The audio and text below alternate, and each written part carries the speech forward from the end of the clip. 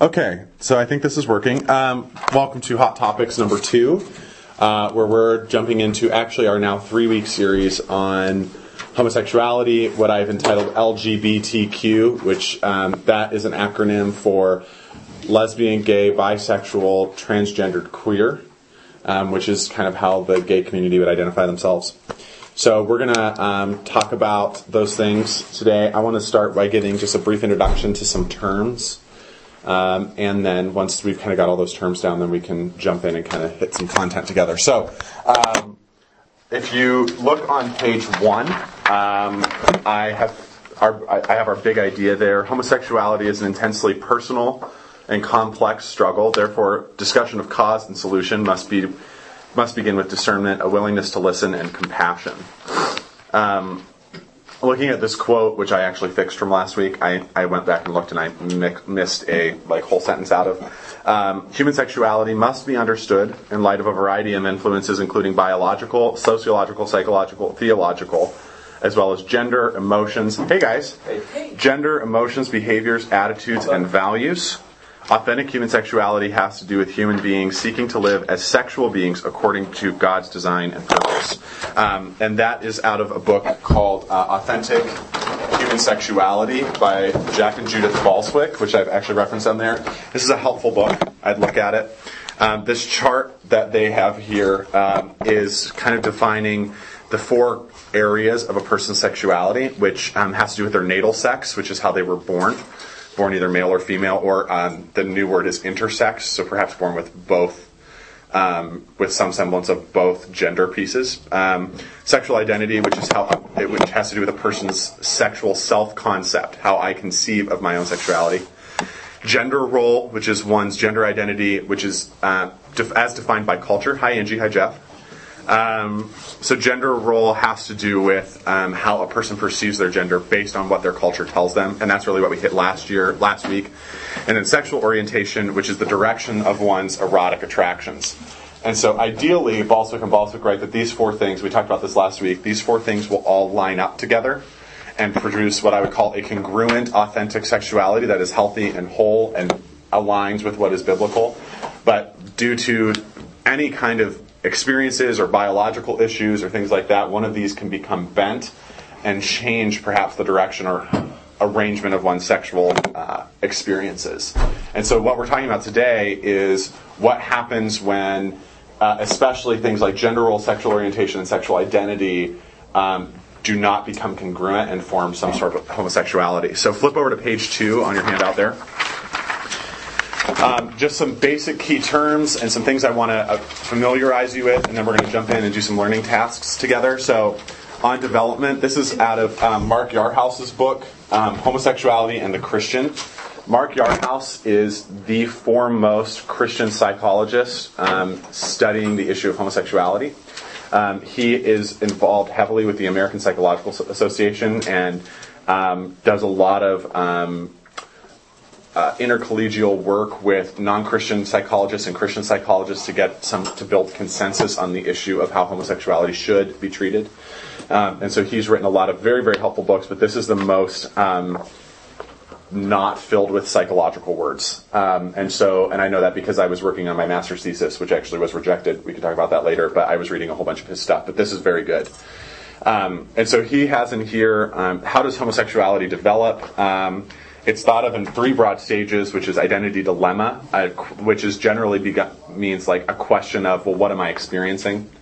Identity development, well, what do I do with what I'm experiencing? And then identity synthesis, this is what I'm experiencing sexually. This is the decision I'm going to make about how I'm going to live it out. Begins as young as age 10 or 12. May involve same-sex behaviors around ages 13 or 14, and may be followed by a questioning of identity, and for some, identity labeling at around 15.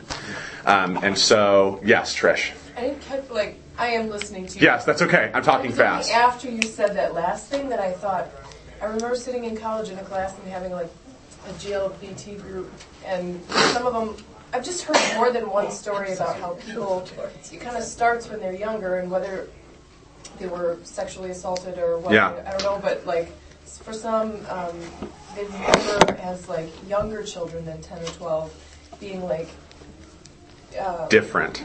Yeah, like liking necklaces and pearls and Right. shoes and high heels and stuff. And Yeah, I would say at or as early as age 5, some kids can say that I felt different than other boys, or I felt different than other girls. And even parents will say, I knew, like you'll hear parents say, well, I knew from when they were 10, or I knew from when I brought them home that they were different. And so we're going to talk a little bit about causation. I think that'll bring to light some of what you're saying. So thanks for adding that. Which actually brings us to this part on choosing on page 2. And this is huge. People do not choose to experience same-sex attraction. It is something they find themselves experiencing. So a lot of a common thing said is they're choosing to live this way. On some level, yes, they're choosing to act on those attractions, but they did not choose to experience them. And so that's where that idea, I was born this way, comes from. And I often will say, you weren't born this way, but you probably feel that way. So there's a level of always having found themselves experiencing this. So this next part is a major contribution to the field that Mark Yarhouse made, which is a 3-tier distinction, which he's written about in an article in this book, where he differentiates between the terms same-sex attraction, homosexual orientation, and gay identity.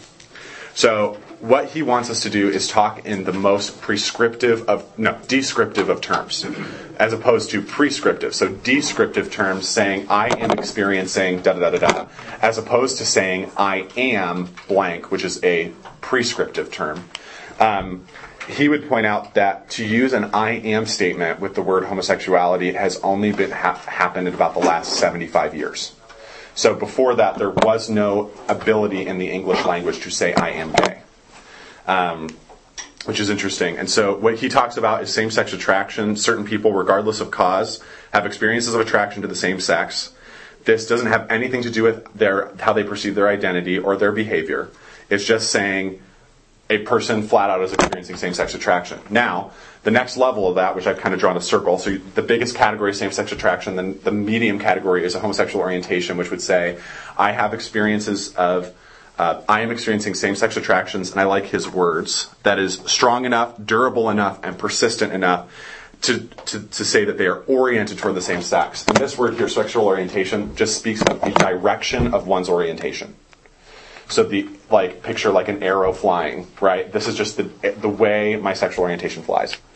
But some people with experiencing a homosexual orientation will assume a gay identity, which is the act of really making an I am statement and saying my sexuality is the core of who I am, and therefore is the defining element of who I am. And so what we'll talk about a little bit later is how do we conceive of gay identity versus identity in Christ, as that is the beginning of kind of the, quote, healing process. And so do you have any questions about, what are your questions about the content I just threw on you? I'm trying to give you kind of a toolbox so that as we're kind of engaging over the next 3 weeks, you have some tools to use. Yes, B. Hi. I've heard this from more than one Yes. case, that it happens when a mother is controlling and a father is absent. Is Right. there anything to that? We'll cover that in just a few minutes, so hold that into your hand, but that's often a common statement. So let's flip over to page 2. Originally, so we're going to do learning tasks looking at 3A here. We were originally going to watch a video clip. I'm going to save that for 2 weeks from now. Instead, I want us to play a game of association. So what I would like you to do is when you think of the word homosexual or gay or lesbian, what are the words and things that you think of? It could be anything. Different. Good. Different. Rainbows. Good. Rainbows. What else? Liberal. Liberal. What else? Flamboyant. Okay. What else? List. That's okay. I want anything and everything. Misunderstood. Yes. Masculine women. Effeminate men.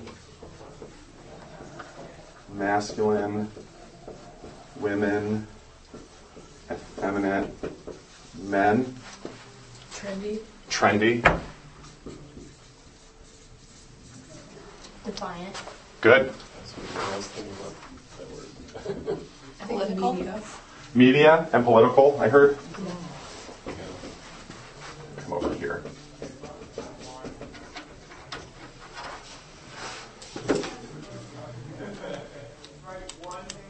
If you're not used to it, it seems very strange and Good. out of the ordinary. Yeah. Phobic. Phobic. I think of persecution both on part of like people who claim to be homosexual, but also people who don't believe it, and right, like homophobic word, like. So, Because I feel not only persecuted. persecution, not only towards homosexuals, but also towards the gay, like Christian community who oppose it. Yeah. Good. Anything else? See, I tend to compartmentalize, so when you say lesbian or gay, I think same-sex attraction. Right. And while all these other things may in fact be related, they don't enter my thinking. Okay. Julie, welcome. Any other words that you think of when I say the word homosexual or gay community or... I would say it's different from an individual level, from like persecution, but I would say protected. Where I work, it's almost encouraged. Good. It's encouraged in community, not hospitals, community colleges, Oh, yeah. very much so. Protected, encouraged, I would say kind of celebrated. celebrated. That's a great word. I was thinking the gay pride thing. Okay, pride. You're a front row person. I'm not. Which also, Dave's more of a habit. That's exactly where Dave sat last week. Just so everybody pay attention. Yeah. So let me ask why the following words are missing. Why is this word missing? Can I say another one? Intimidating. Okay, good. Intimidating. Oh, sorry. But why is this word missing? Because we tend to be judgmental. Uh-huh.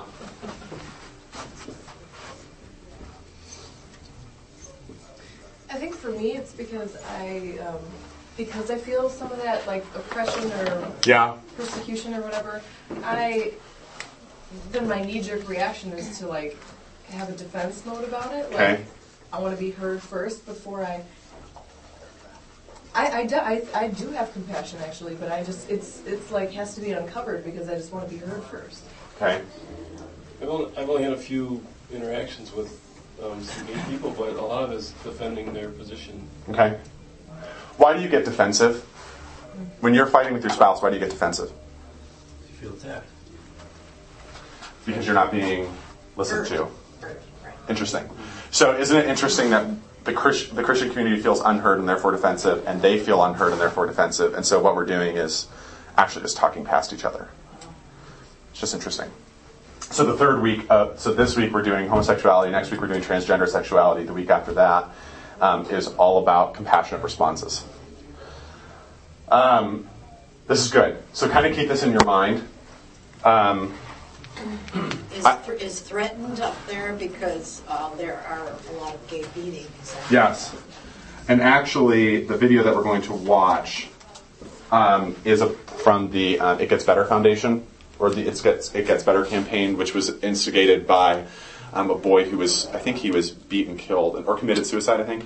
I should probably know more about this since I'm being recorded, but he committed suicide, and so there's and we'll watch it in a couple weeks. It's a really great video put together by Apple employees talking about how it gets better. And what you'll watch with that happening is change the language a little bit, and are they talking about Jesus or are they talking about homosexuality? It's just interesting. So look at task 3B there. This is good. Thanks for your responses on this. This is helpful. I'm going to have to take a picture of that. Look at task 3B. We're going to read the following quote and then examine the attached mind map of some suggested causes of same-sex attraction, and then answer the question, how does this quote and mind map change the way you understand what causes homosexuality? This is the mind map on the back, so you've got it.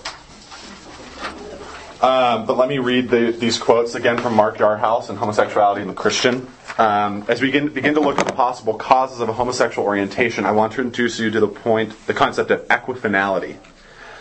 Anybody know what equifinality is? You'll get a star. Star on your chart. Very good. What this means is there are multiple pathways to a given endpoint. Oh, you're not allowed to read the answer. There are multiple pathways to a particular person's experiencing same-sex attraction or a homosexual orientation. No one pathway captures every person's experience. With homosexuality, the endpoint suggests to me that we are really talking about multiple homosexualities, if you will. I think most people will agree that male homosexuality seems different from female homosexuality, and it is.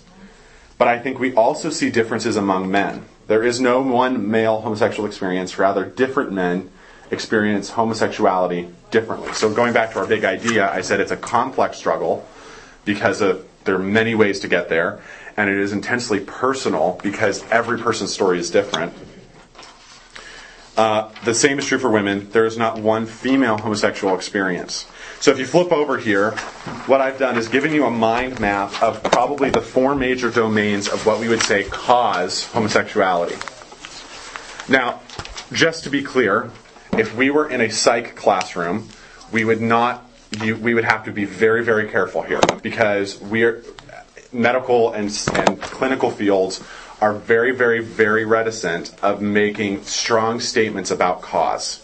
So they would use the words possibly, or may, or could, not will or should. And so I've given you these 4 major domains: biology, adult experiences, environmental influences, and childhood experiences, and kind of tried to give you the big picture of all these things that all the forms of research are saying what might cause homosexuality. So what I want you to do at your tables is to examine this together, share what surprises you, what struck you, what confuses you, answer this question, how does this change your perspective on what causes homosexuality?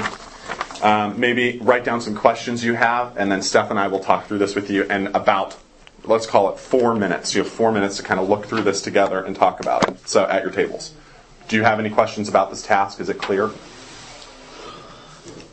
going to take silence as golden. So go ahead and read it and take a look. And if you have any questions, I'll come around. So 4 minutes. Say it again. What's this time? So I want you to look at this mind map and as a table talk about, wow, this is what struck me, or this is what surprised me, or I didn't know this, and this is what changes my perspective about what causes it. And then maybe jot down some of those ideas and any questions you have, and we'll talk through them in about 4 minutes.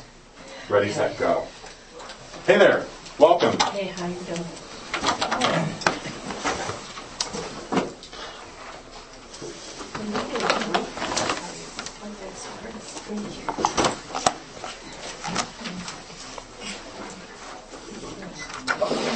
Really?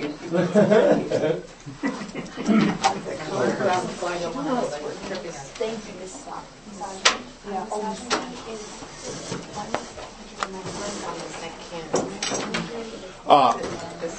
I heard Shelley's question, so I'm going to answer it for everybody. The word misogyny means hatred of women. The word misandry means hatred of men. So, some families have a culture in which women are put down, and some families have a culture in which men are put down, and that can have effects on a person's sexual journey. So.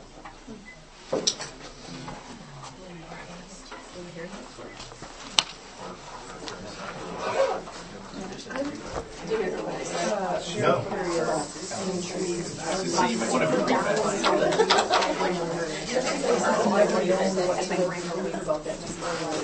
I thought maybe that might be stories or something.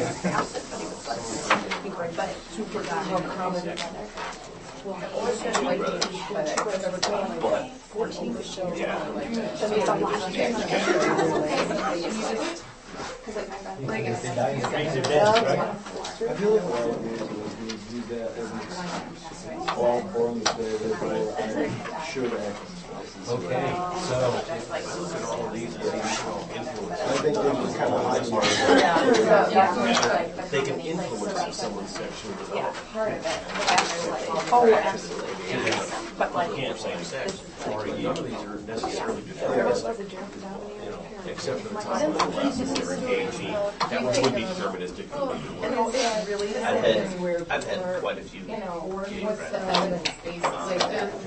There was just talking with them about it. I said if there was. Been towards They don't, but you can just tell when talking with them that it's more about influence, the experiences and the influences in their life. They don't see it that way, but you listen to the way they talk about like the way they grew up, like the area that they grew up with, and the people that they grew up with. You can just tell that it's like no. I mean, it's obvious. You know, we all grew up in a family. You're like your mother or like your father. Same with all your siblings for the most part. You know, like everybody can say, well, my sister's very much my mom. I'm very much my dad. Like, it's pretty obvious. You know, my brother is very much like my stepmom. Yeah, it does.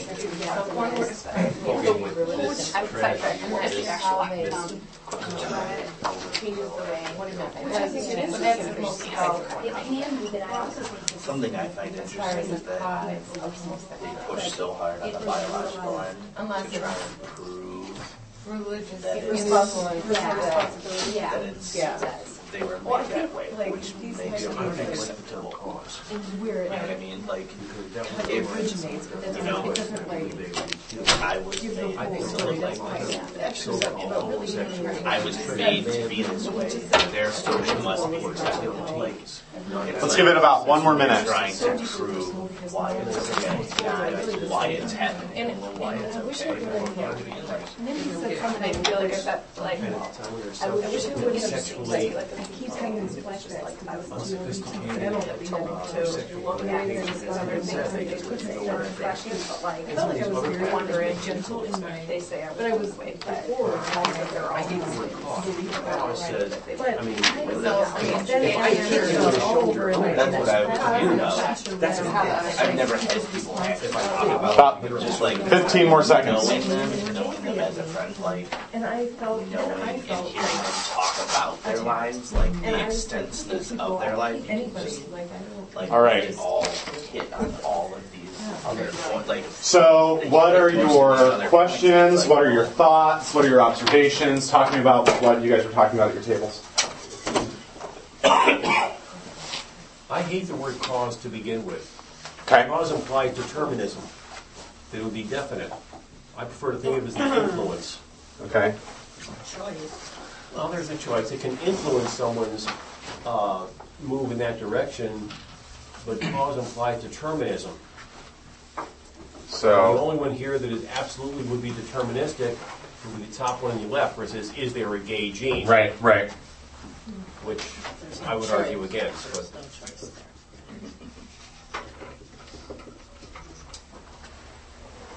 okay.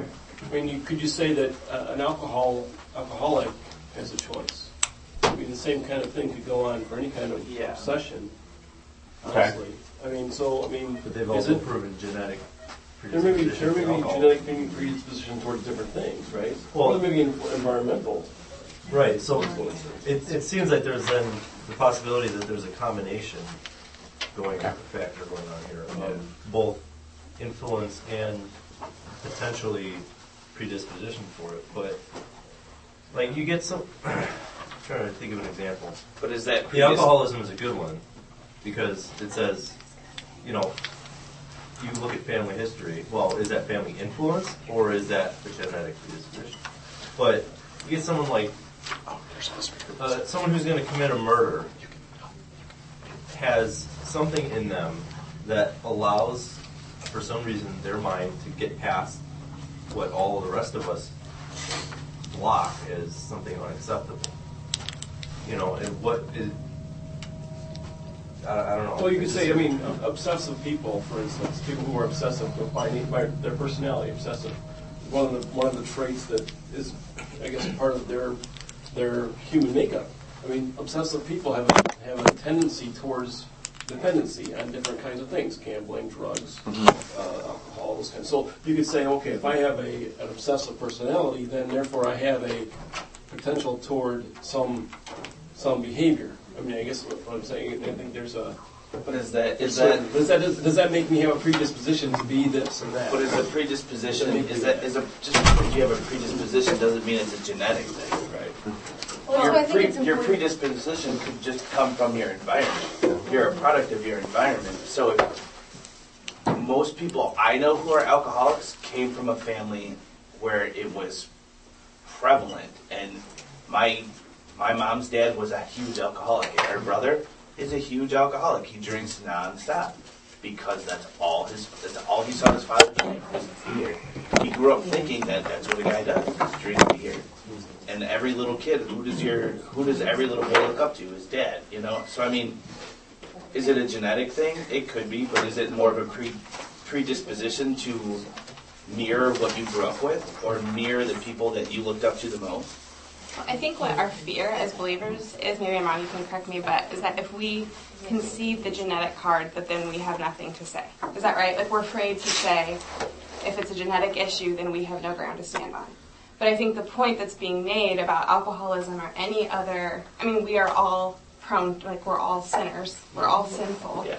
So, you know, is all sin in our DNA? Is it not in our DNA? I don't think you have to concede the point, even if they come back and say there's a gene that makes you, you know, struggle with homosexuality. That doesn't mean it's okay. Just like if you have a gene that makes you prone to alcoholism, that doesn't make it okay. Or if you have one that makes you want to lie, or, you know, my father would say he has an obsessive personality, so he tries to avoid all sorts of things. But I think we're always responsible for ourselves. And I think that falls into this same thing. We're so afraid of this conversation because we don't want to have to concede the point. But I think the point would still be that the Lord has given you perhaps that particular struggle. And is that something that you have to walk through and deal with, just like those people who struggle with their weight or with alcohol or with lying or with multiple other things? So I'm not saying that's the final answer, because I don't think, what are you? The passage I'm looking up is, like, part of the issue here is that we got to talk about is the scripture talks about in the Old Testament about the sins of the father are visited upon the children and in Deuteronomy. And, like, we all wonder, like, oh, how mysterious is that? I don't understand. Well, like, the most basic would be the sin that was probably you observed as growing up as a child is probably the sin that you're going to probably participate in. Which is why in 1 Peter he writes that you've been redeemed from the futile ways of your forefathers.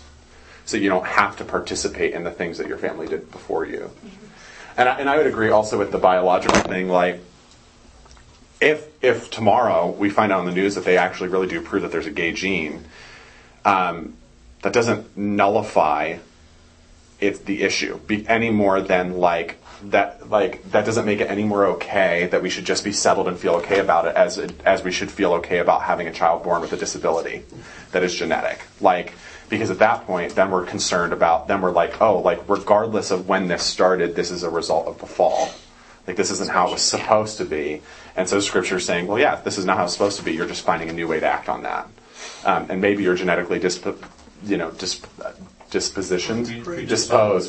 to that. But that doesn't mean that, like, it baptizes whatever I do. Like, I'm predisposed to stealing, so sorry. You know, like... Science doesn't nullify the Bible. The Bible is our ultimate source of truth, regardless of, you know, like, if they came back and, like, they do with evolution, you know what I mean? Like, there's all these ways that we can look at science and be fearful of it, but ultimately we look to the Scripture as our source of authority. I also think I just want to reiterate this point that, honestly, just clicked with me just now, a few minutes ago, when you were saying, really, there really aren't any two stories that are alike, and I think a tendency of a lot of people, including myself before I just heard that, is to, like, kind of, like, you pick a few of them in your mind that you say, like, well, they must have been sexually abused when they were children. Right.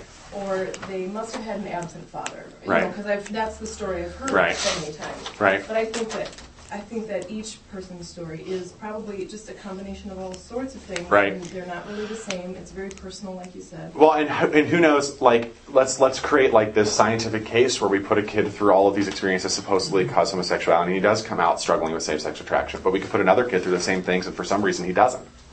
Why? Well, at that point, it's like the Lord laid a path before that person that he didn't lay before another. And does that stink? Yeah. But, like, all of us kind of have, like, some issue that we're all kind of wrestling through, and that just happened to be theirs.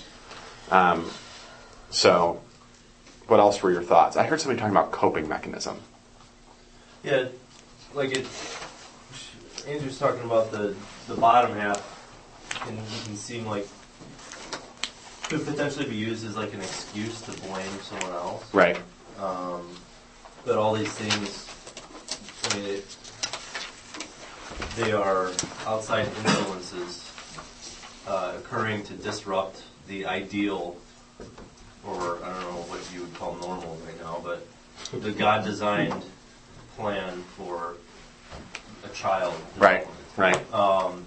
And there's that disruption, and then you have to deal with that disruption and fill it with something. Right. And this is one thing that is sometimes used to fill. Yeah. Yeah, I think that's probably especially true of women. I think that because it talked about Nope, you're good. Okay. Nope. Talked about the two different, how male homosexuality can look a little bit different than female homosexuality, and I dealt a lot more with the same-sex attraction females in my job. And it's interesting because I think women coming into college can be, just by the nature maybe of how God made us and relationally and stuff, there's an interesting dynamic that I would see of maybe a woman who was struggling maybe more, we don't necessarily say, but maybe more on this side with maybe feeling more born that way and struggling with it more, but getting into relationships with someone who maybe is lonely and isn't getting asked out by guys and wants to be in a relationship, and this person moves into their life and all of a sudden they find a connection that they've been missing, and so now then they start questioning and moving more towards this, which you see a lot more with women, where you would have never, like I know of 3 or 4 that would never say they felt any experience until they had a relationship with a certain person that then led them to say, to question and possibly even pursue more of a lifestyle, which is not as common in men. For me, I would say broadly speaking, recorder and anyone who's listening, it is more emotionally and relationally driven for women and more sexually driven for men. And so in the 60s, a woman named Vivian Cass formed a model for sexual formation. Hey, Nathan. Vivian Cass forms this model in the 60s that was for all homosexuality, and then starting in the 80s, we started even making smaller ones. So here's lesbian sexual formation, here's gay sexual formation, here's transgendered sexual formation, here's gauge sexual formation of African Americans, because there's a whole minority dimension to this too that plays in. But I would say, generally speaking, all of the pathways for men involve a sexual experience in their teens at some point, whereas that may not be the case for women. Women may experience this kind of codependency thing, and that sexual experience, by the way, can be positive or negative. So I have a friend who was sexually abused by a mentor, and that has kind of redirected his sexuality in some ways that he's not sure, he feels that he could be a married man because of the things that it's done to his sexuality. And so, again, going back to Tricia's point, we could take 2 people who are sexually abused by some guy in their life, and one could decide to act this way and the other one could not. And why? And but this is where we want to be careful about the word choice, because then it could just very easily boil down to, well, they just chose that. Not quite. Suddenly an experience arose in them that they then chose to act on. So that's where the choice piece lands. Maybe one more thought, and then we'll jump to the next portion. How about counseling? Okay. If you have any kind of a problem, this is a wonderful country for counseling. Yeah, it is. Buy a book, take a course. Read. Well, that's part of the question right now is, even in California, it's counseling minors about their sexuality is now criminalized. You can't do that. And in fact, they sue parents. Parents will sue them. Even now, without the parents' consent? Even with parents' consent, they can't. Oh my. There's a seat right up here if you want to get all comfy in the front row. So there's that issue. I would say also there are methods of therapy that are generally considered not okay. Harmful, and that's even a question in the American Psychological Association. So what you got to remember is that up until I think the 60s, homosexuality was in the Diagnostic Statistics Manual of the American Psychological Association, which is their Bible. It's by these markers that I diagnose someone with ADD. It was removed homosexuality was removed out of that book as a disorder. And so from that point on, now it's something that's normalized, and now if it's not in the book, why do we counsel it? right? So this is where Mark Yarhouse is a man that we should all be praying for, because he is deeply involved with the American Psychological Association and trying to help people understand, well, if this is the way that a person wants to pursue therapy, it should. Now, on the counseling thing, in the church, counseling has become the silver bullet for our issues. So if you go to counseling for 6 months, it'll be fine. And sometimes guys are in counseling for 10 years and nothing changes. And actually in a couple weeks, what we're going to talk about is that change does not happen like a light switch. So you're not gay one day and not the next. It is a change along what Mark Yarhouse would call a continuum of attraction. And so over time, men will report decreasing attraction to men or women will report decreasing attraction to their same sex, and maybe perhaps increased attraction to the opposite sex, but perhaps not in such a way that they can choose to perhaps pursue that relationship effectively. Or they get counseling and they get married, and 10 years into their marriage, everything falls apart and they realize they've been trying to hold it together, and then they run away. And so counseling, the problem with this issue is that it is most unlike any, it is so personal and so complex that sometimes a lifetime of counseling just isn't going to do it. Which makes us freak out, because Jesus should be able to choose anything, but sometimes Jesus asks us to choose a harder path than others. I say, and the point of counseling is not to make someone heterosexual. Christopher Yuan is a professor at Moody. And I think I put his book on here. Okay, it's a great book. He lived in the gay lifestyle for several years, was actually dealing drugs, got arrested, went to jail. His mom prayed for him for years, and he came to Christ, and he now travels and speaks. He's another person you could pray for, because he's very public, and he has to be... He has security guards. People are trying to kill him. Get at him all the time. But his big point is that you're not trying to be heterosexual, and I'm kind of stealing your main point. No, it's okay. You're trying to be a Christ follower. And so I think that leaves room for people who are struggling and who maybe can't ever get to the point of saying, like, I want a relationship with someone of the opposite sex, but I want to be like Jesus and I want to be faithful to him. And I think that's where, we need to really love and support those people. I know I'm jumping ahead. Yeah, that's okay. This is good. But because that's a hard road that they're choosing to walk, and a path, and the church, we don't always know what to do with that. Because we already don't know what to do with straight single people. Right. There's a whole other topic I could talk about another time. Yeah. But how do we love and encourage and provide a community for them as well? So okay, this is good. So what I want us to do is flip over to page 5 here. Look at 3C. And actually, this issue of singleness is going to come up in one of these texts that we're going to look at. So what I'm going to do is I'm going to assign each of your tables one of these passages of Scripture. And what I'd like you to do is read it out loud, maybe once or twice. And then what I want you to do is at your table, summarize this into like one sentence. And then somebody with neat handwriting, if you could use one of those colorful pieces of construction paper and write it pretty big on there. We'll post those at the front of the room for everybody to see. So what I'm going to do is I'm going to give David Julie's table Romans 1, 21 through 27. I'm going to give Mike and Robin's table 1 Corinthians 6, 9 through 11. I'm going to give Ben and Shelley's table Matthew 19, 11 to 12. And I will do Romans 3, 23 through 26. So what you're going to do is look at that text, read it a couple times, and summarize this text as it applies to the issue of homosexuality. Brief note before you jump in, I have a bullet point there. There's other relevant texts for same-sex attraction listed there. The Old Testament texts, if you're ever talking to somebody, are the ones most easily disagreed with. Like in people, not that they should be, in people's minds. And say they're not same-sex attraction, they're homosexual. And those have to deal more about homosexuality and things like this. And so what I'm trying to do is give you texts that might be a little more relevant and just a conversation with somebody over dinner. So Romans 1, 1 Corinthians 6, back there, Matthew 19 here. And then when you're done, just write big on that sheet of construction paper, and we'll. Matthew 19, 11, and 12.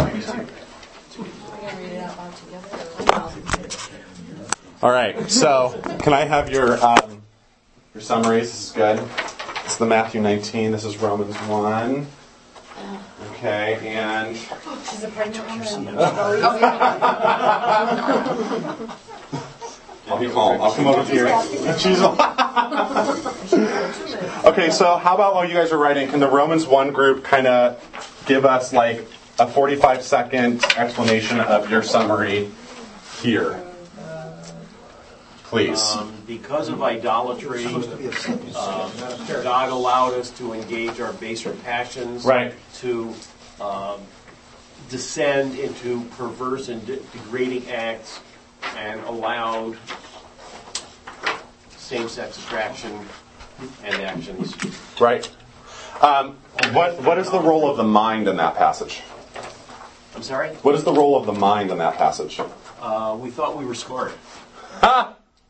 What is Paul? We exchanged our wisdom for God's. Excellent.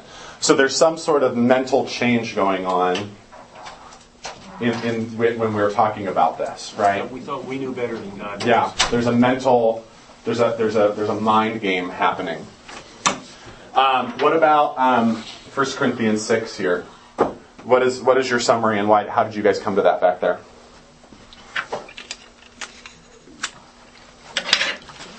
Through intense debate. Good.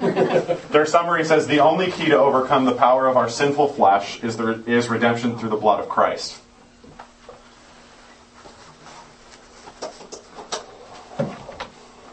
We looked at all these behaviors as sinful behaviors, and the result is all these people were redeemed from such things. Right. So even there's some pretty bad things in that list. Yeah. And yet Jesus was able to say them. I want you, if you have a Bible, just flip real quick to 1 Corinthians 6, 9 through 11. Or do you not know that the unrighteous will not inherit the kingdom of God? Don't be deceived. Neither the sexually immoral, nor idolaters, nor adulterers, nor men who practice homosexuality, nor thieves, nor greedy, nor drunkards, nor revilers, nor swindlers will inherit the kingdom of God. What does verse 11 say? And such were some of you. It's a good thing that homosexuality is a bigger sin than anything I've ever dealt with. Because such were some of them. But isn't it interesting, the some of you, that's a plural you. Mm-hmm. He's trying to make it clear that we're not all that different. But you were washed, you were sanctified, you were justified in the name of the Lord Jesus Christ and by the power and by the Spirit of our God. But this is good. I think this is good. So this one, Matthew 19. Read that. Yeah, it's in pencil. It says, if someone can take the burden of celibacy on themselves for God, they should do that. So Matthew 19, if you want, you can go there. If not, I'm going to read it.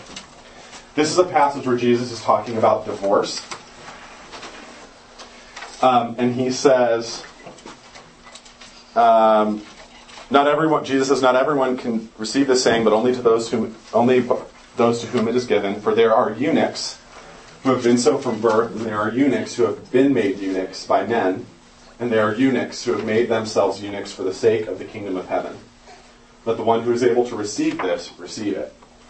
A eunuch is someone in the ancient world who would have their genitalia removed at birth in order to serve as an advisor to the king or the queen or someone important, and that way you would know that there would never ever be any kind of sexual indiscretion between this man who might be at the queen's side at all hours of the day.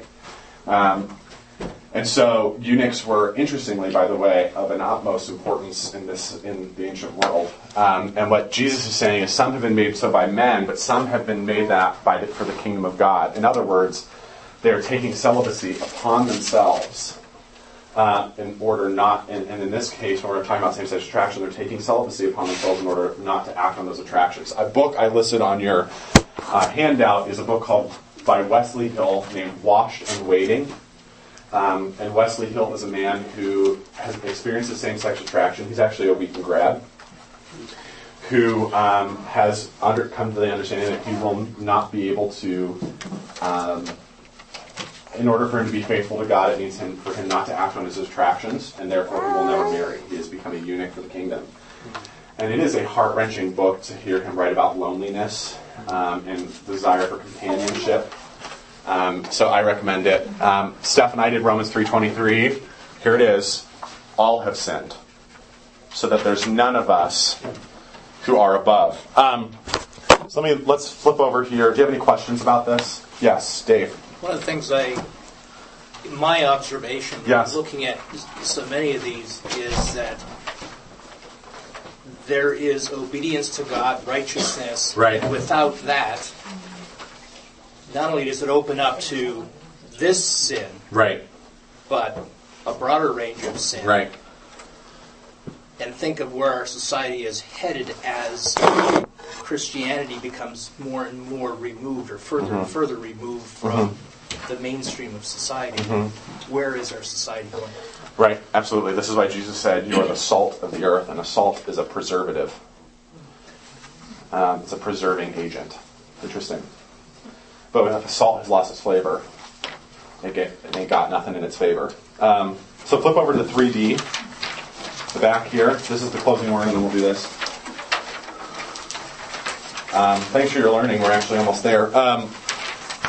As last week, by the way, learning task number 4, Carpe Erudicio, seize the learning. So I just invite you to take some time this week and look at that. Some passages, but looking at 3D here, Paul writes in Galatians, "I have been crucified with Christ. It is no longer I who live, but Christ who lives in me. The life I now live in the flesh, I live by faith in the Son of God, who loved me and gave himself up for me." The beginning of change for a person who's experiencing same-sex attraction is the beginning of change for every Christian and every human on the earth, and that is when we put Christ at the center of who we are. And so Mark Yarhouse talks about, remember earlier we talked about the idea of same-sex attraction versus homosexual orientation versus a gay identity. And a gay identity is when a person decides, I'm going to place the essence of my identity to be my sexuality. And so if to use this like very 90s illustration, like the throne of your heart, I'm putting my sexuality on that throne and naming it as the essential of who I am. The change comes for a person when they say the center, the thing that's the person that is going to sit on that is Christ.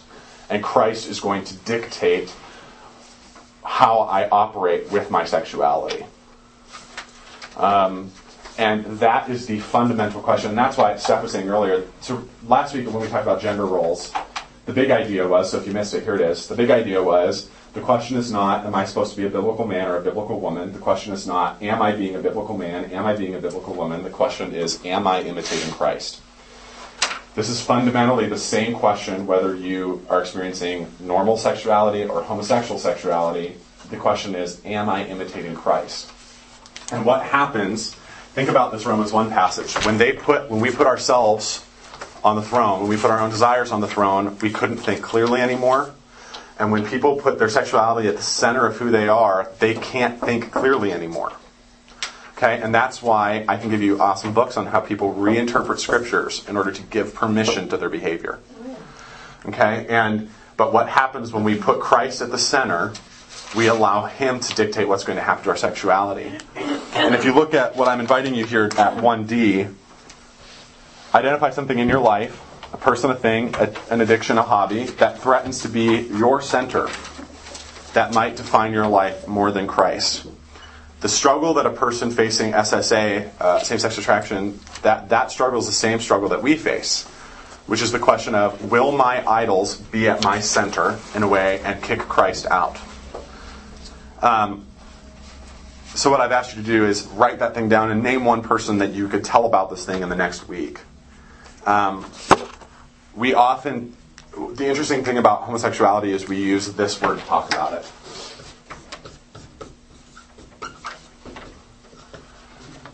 We talk about them in terms of them and they and those without realizing, first of all, that it really is not a them issue, it's an us issue because they're facing the same issues that we are. And when we also use the word them, we also then indicate that there's no place for these people in our churches. And the issue that my generation will have to deal with is the issue of homosexuality. It is this thing that is going to be the pastoral issue of my career. Like I'm kind of just buckled down for that, And with that comes all sorts of things: the authority of Scripture, the nature of humans, all of these things. But what I kind of want you to get, and this is kind of leading into something that I'll reinforce in 2 weeks when we hit the compassion sequence, which is compassion begins with an understanding that they are not different than me. And as long as we conceive of someone different than me, I cannot experience compassion. Compassion in Latin means to suffer with. And Jesus was able to suffer with us and show us compassion by becoming like us. And it's when we humanize this issue that we are able to understand it as something that we can love and exercise compassion towards. And when, by the way, we view it as think back, if you weren't here, we made a list of all the words that we think of when we think of the word homosexuality. And words like defensive, they are protected, and then somebody actually pointed out, like, they're persecuted and we're persecuted, like they're persecuted for being that way and we're persecuted for not liking it. Like those words will go away when we begin to see them like us. And that's when we start listening to each other. One of the things that happens, the word, I asked why we didn't use the word compassion, and you guys said, it's because I don't feel heard. You get defensive when you don't feel heard. And the best way to help each other build unity on this is to hear each other, which is something that we don't want to do. But is a skill that we need to learn more and more. This has nothing to do with exactly what we're talking about, but in Eastern Europe, it takes a person 7 years from the first moment that they hear the gospel to put their faith in Christ, on average. We design our churches right now for a person to come once or twice, believe, and start their life with Christ. And I'm pretty convinced it's issues like this that are going to make us have to engage in a lot longer, more patient ministry. And that begins when we recognize that all have sinned, that we've all been saved by the same blood, things like this. So we have about 5 minutes left. Do you have what are your final questions? Is there anything I can help clarify? Maybe something that you feel has been left unanswered. I have a question. Yes, Julie. The mind map here. The one thing that you said, what surprises you on the list? Yeah. In the lower right, environmental influence of religious influence. Yeah. So, how would that influence homosexuality? Would religious influence create that guilt shame thing? Because the Bible says that those that follow that have not them, us, anyone that has sinned, has chosen lies over truth. Doing it God's ways. Mm-hmm. So is that how that religious influence fits in there, or how does that fit in there? I would say you're on the right track with the idea of the guilt and shame. The problem with loud preaching about how evil this is that it shuts down conversation and pushes a person further into secrecy with this issue. And so then what happens is, you read these stories on the internet, right? Like, I was raised in a Christian home and was attending a very conservative church and started feeling this way, but because of the way my church talked about it, I felt like I couldn't say anything, and then I went to college and felt like I was allowed to talk about it, and then I chose a gay lifestyle. And so part of the religious influence is, it's not, and now hear me clearly, what I'm not advocating is that we say that it's not wrong. I think we have to be very clear and have a lot of fidelity to the scriptures, and very clear that, hey, the Bible seems to indicate on pretty much every level that this is not acceptable behavior. But at the same time, we need to communicate that in a certain way that opens up conversation so that a person is not forced into the darkness. And where does sin grow? In darkness and secrecy. Honey? I was saying the other big difference is, like we talked about earlier, with same-sex attraction and homosexuality. And within the church, obviously, we don't condone homosexual behavior, but same-sex attraction is like any other temptation that any of us face. Right. And so there's got to be room to talk about that and about the struggle as well. Right. And I think that's why hang on one second, Brianna, and then that's why Mark Yarhouse's distinction of SSA versus homosexual orientation versus gay identity. The scriptures, is it sinful to be tempted to steal? No. Is it sinful to be tempted? No. It is sinful to act on temptation. And what we've not made clear in our language is that it's okay to be tempted, it's not okay to act out. Brianne. So, I agree with everything you said, and just to boil it down to what you just said about it being talked about too loudly or not being talked about at all, and so you don't have a room to be able to speak about it at all, which is what you were just saying too.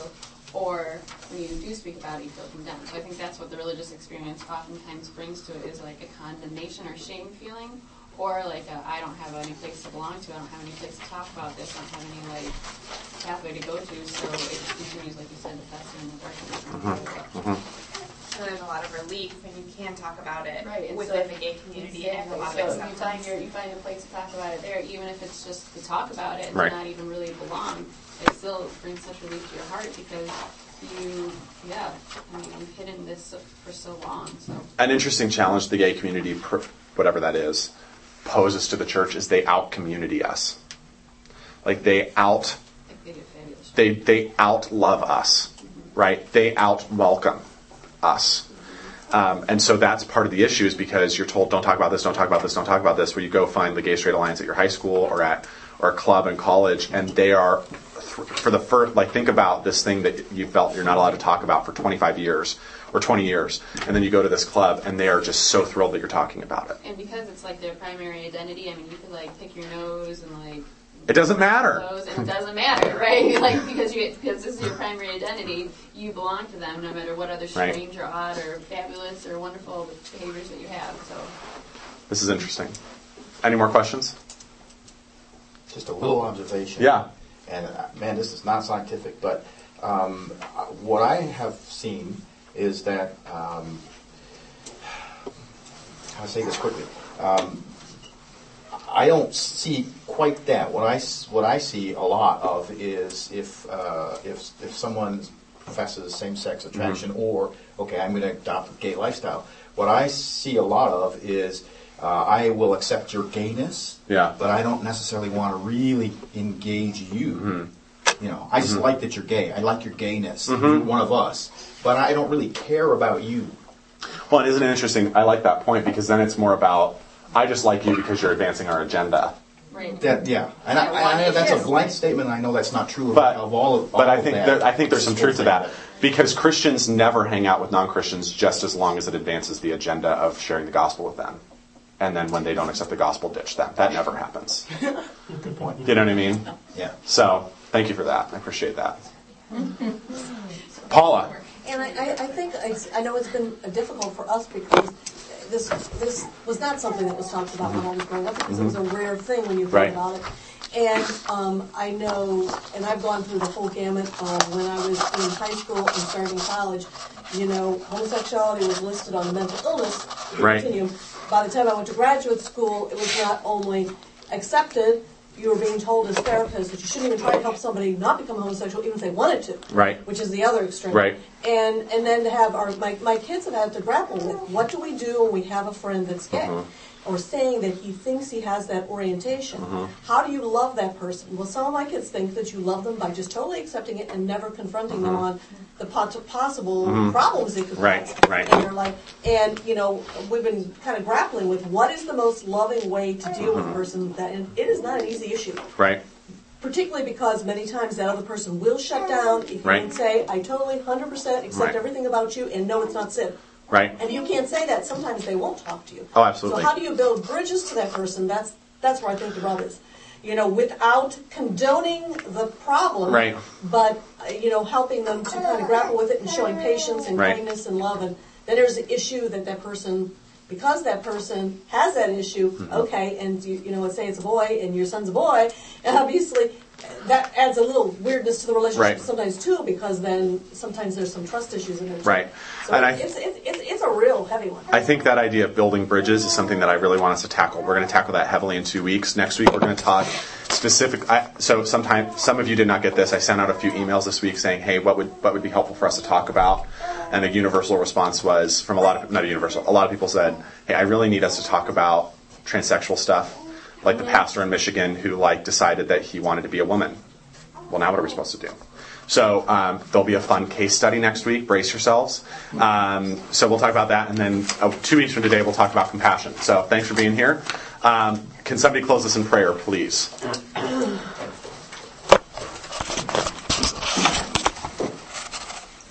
Sure. Thank you, Kevin.